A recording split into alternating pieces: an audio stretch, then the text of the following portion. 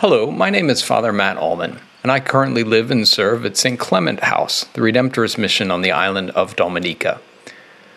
On the 1st of August this year, as the rest of the Catholic world celebrates the 18th Sunday in Ordinary Time, we Redemptorists and those who are associated with us celebrate the solemnity of St. Alphonsus Maria de Liguori.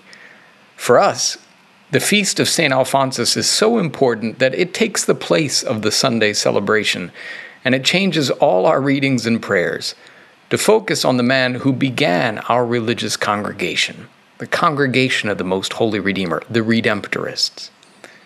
We remember St. Alphonsus today, and as we do, we celebrate a saint who remembered others. And I mean this in a particular way. In his own time and place in 18th century Naples, St. Alphonsus remembered those who were forgotten and cut off.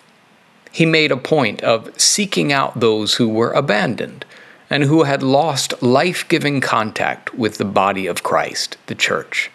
St. Alphonsus pulled them back into contact, and he celebrated their dignity as the beloved children of God. They had been, in a sense, dismembered, and he joined them once again to Christ's body. He believed that every one of them could be saved if they would simply open their hearts in prayer to the crazy God who longed to set them on fire with his love. From the hospital of the incurables in Naples to the urban poor of that city, to the goat herds of the countryside around the small town of Scala, and on to the country diocese of St. Agatha of the Goths, St. Alphonsus was always moved with compassion for people who were like sheep without a shepherd. He saw and he remembered people whom others were happy to forget.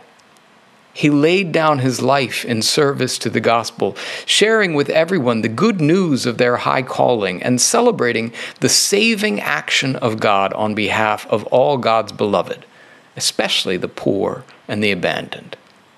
Alphonsus believed that in the end, in this life, only one thing is necessary, and that is loving conformity with the will of God. God who is longing to enter into our hearts and draw us to God's self in love for all eternity. So today on this feast day, we remember St. Alphonsus, and we ask for the grace to continue on in his missionary spirit. May we, too, remember the most abandoned. May we remember the poor.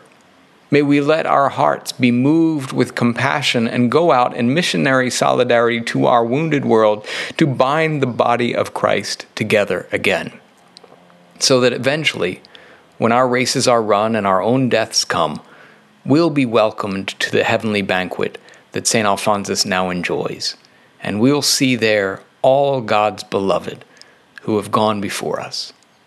Amen. And may God bless you today and always.